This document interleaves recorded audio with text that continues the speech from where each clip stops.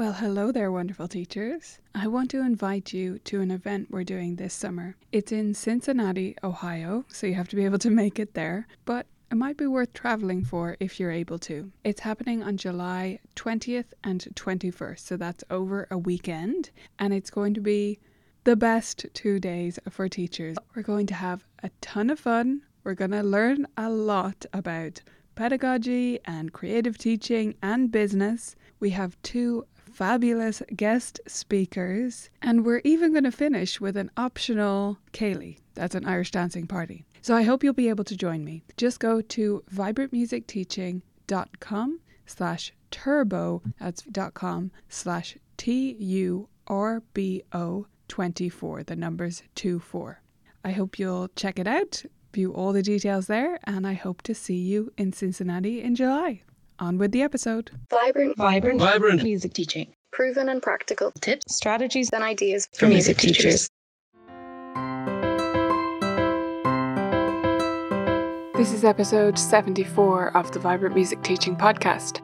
I'm Nicola Canton, and this is the 3rd episode in a series about the essential ingredients of well-balanced music lessons.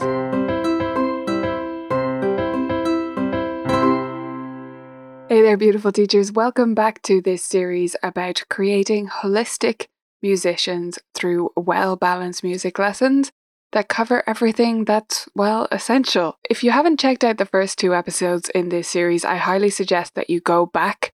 So if you're brand new to the podcast or you just missed over those, didn't catch those ones, then you're going to want to go back to episode 72 and really listen to these 7 as a series because they're leading somewhere and it just makes more sense if you've listened to the previous one. So the first one is episode 72. You can go to vibrantmusicteaching.com/72. That's the numbers 72 to access that episode and take it from there, because there I go into more about why we're doing this series and what it's all about. Last week in this series, we talked about ear training. And in the first week, we talked about reading. The essential ingredient I want to share with you today is technique. And by technique, I do not mean technical work. So let me start by just defining the difference between those two in my mind. Technique is about how you play. No matter what your instrument is, it's about how you physically play that instrument or use your voice. And technical work is exercise. And they are not the same thing, although certainly in my own lessons and in many, we refer to stuff like scales as technique or technique work. I make the distinction that it's technical work because it doesn't teach us technique. I can play scales whatever way I want to. I can play them with the most horrendous technique. Even with the correct fingering, I can do that, I promise you, anyone can. So scales do not teach technique. They're often used as a way to practice technique, but you need to have that technique in place before you can do that, right? So when I talk about teaching technique, I'm talking about teaching the actual ways that we move, the different gestures that we have, our posture, and all of that stuff, not just scales. So why is it important then? Why do we need to teach this? Well, many of us say, and I've heard this from many teachers, and I've certainly said it myself, that we're not necessarily in the business of teaching concert pianists or concert musicians who perform at a really high level. Maybe you are, but even if you say that you're not, that's perfectly fine. You can be in the business of teaching musicians who play at any level, even if it's just for their own enjoyment, always. But even if that's not your focus, you don't want to be putting them in a position where if they do want to go on and become a concert pianist or whatever their ambitions may be, that they're actually being held back by the technique that we're teaching them. So while we may say, oh, well, most of my students are never going to play any sonatas, we don't actually want to be preventing them from being able to play sonatas.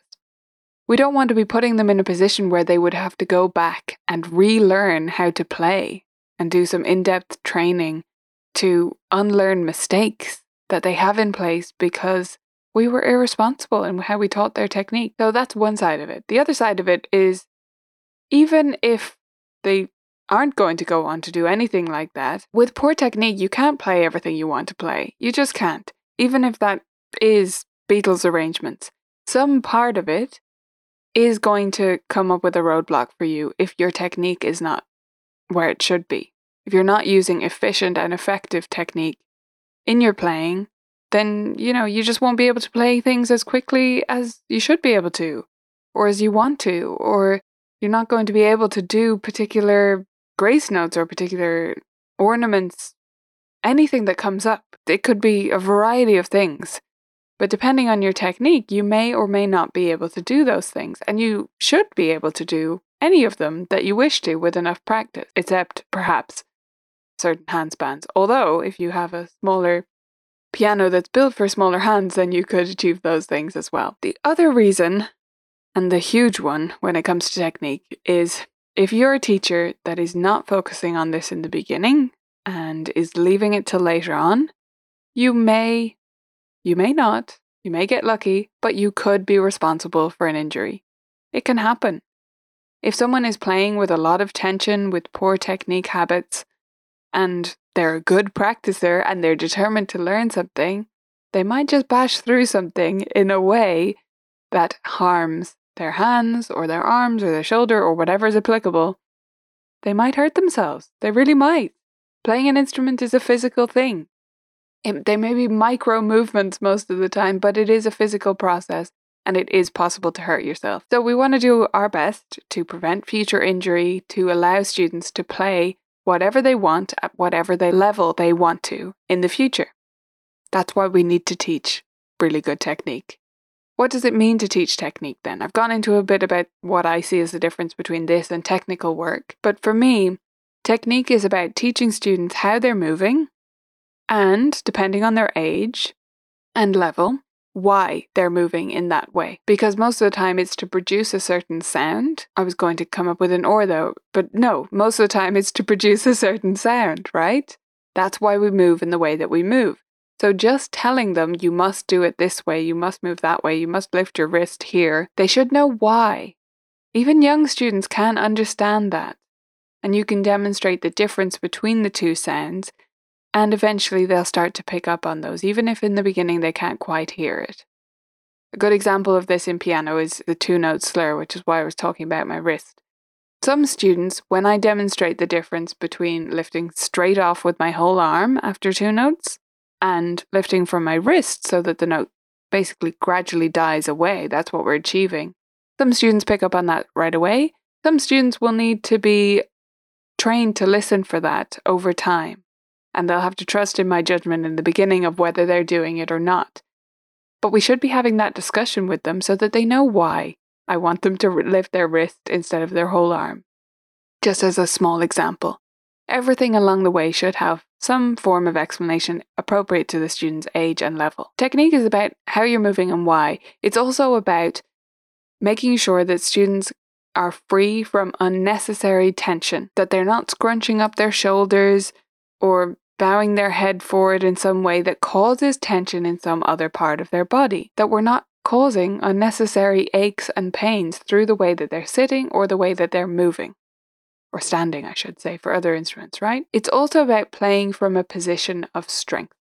And this is a big part of what posture is, sitting at a piano. When we talk about having our wrists and elbows in line with our knuckles, so we're creating a line straight across there, basically, parallel to the floor. That's usually what we talk about as a sort of starting posture for piano playing. And when we talk about that, really what we're doing is creating a position of strength. That's how I see it anyway.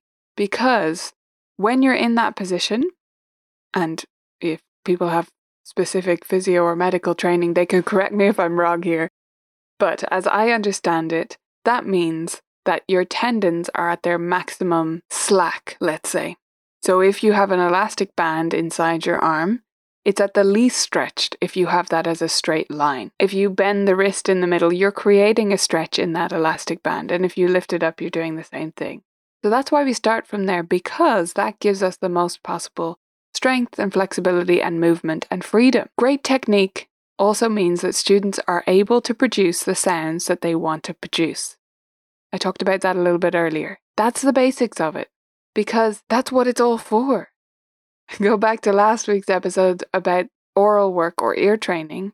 music is sound. So yes, we can isolate these little movements and do exercises to work on them, but we need to keep coming back to that sound, because otherwise, what's it all for? What are we doing if not trying to produce specific sounds, right? So great technique enables students to produce the sounds that they want to produce. Now I'll go into a little bit about the specifics of how I approach technique with piano, because that's the instrument that I teach. For me, with piano, non-legato is best at first, and I didn't always teach this way, but I strongly believe in it now through years of experimenting with my students, following the work of people like Irina Gorin and Julie Nair and Catherine Fisher from Piano Safari and others, that it's best to teach non-legato and one finger in the beginning. So using literally just one finger, hopping from key to key, so that you can feel how your arm moves. This is basically because we're starting, therefore, with the big movement, so that they can do those with freedom, before talking about these little movements. And I've found that the students that I've taught in this way, as the years go by, I can see a marked difference between those and the students who began with me before I started teaching this way, or who transferred to me from another teacher, who play with so much more tension, who don't have that strong hand shape, who have much more of a tendency to have collapsing knuckle joints and a myriad of other problems, because they don't start with that bigger movement, moving the arm around, and then develop that into legato gradually over time as needed, and then staccato and all of this. But for me, that's where I started from. That's the foundation of how I teach piano technique, and it has made a big difference for me. If you're teaching another instrument, of course, it'll depend on the instrument. But I would come back to that idea of moving from a position of strength and feeling free to move around and free of tension. If you have those things in most instruments, you're doing well, and follow advice and do your research about the best possible approaches to achieve those things. Once you have all of these things, you can talk about scales and technical exercises. But they have to be done with that technique in place, which is why I don't begin with them right away with any student, and I wait until students are successfully playing legato in a way where I can see they're moving with freedom and playing with a beautiful tone and not creating tension in any part of their body while they do it. So then we can layer on the scales and we can do these different things, but I see scales really as a more of a, yes, they are training the students for those patterns, but I do so much more with scales than just that. And you can check out other blog posts I've written and other episodes of the podcast. We'll leave some links in the show notes with more of how I teach scales and what my philosophy is on them at vibrantmusicteaching.com/74 for episode 74. I hope you've been enjoying this exploration of the essential elements of music teaching, of great music lessons that are well balanced and holistic.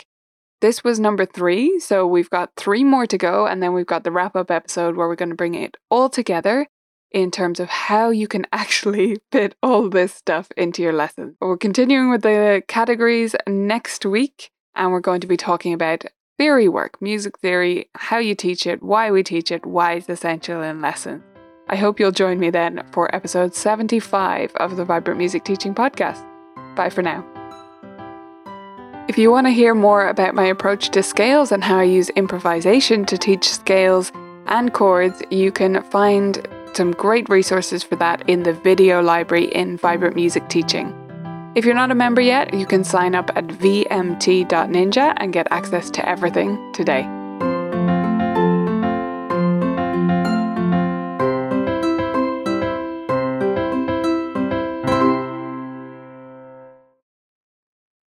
Thanks for listening to this episode of the Vibrant Music Teaching Podcast. I hope you loved it, and I wanted to pop on here one more time to remind you about our event. It's happening in Cincinnati this July, and you can get all the details at vibrantmusicteaching.com/turbo. See you there.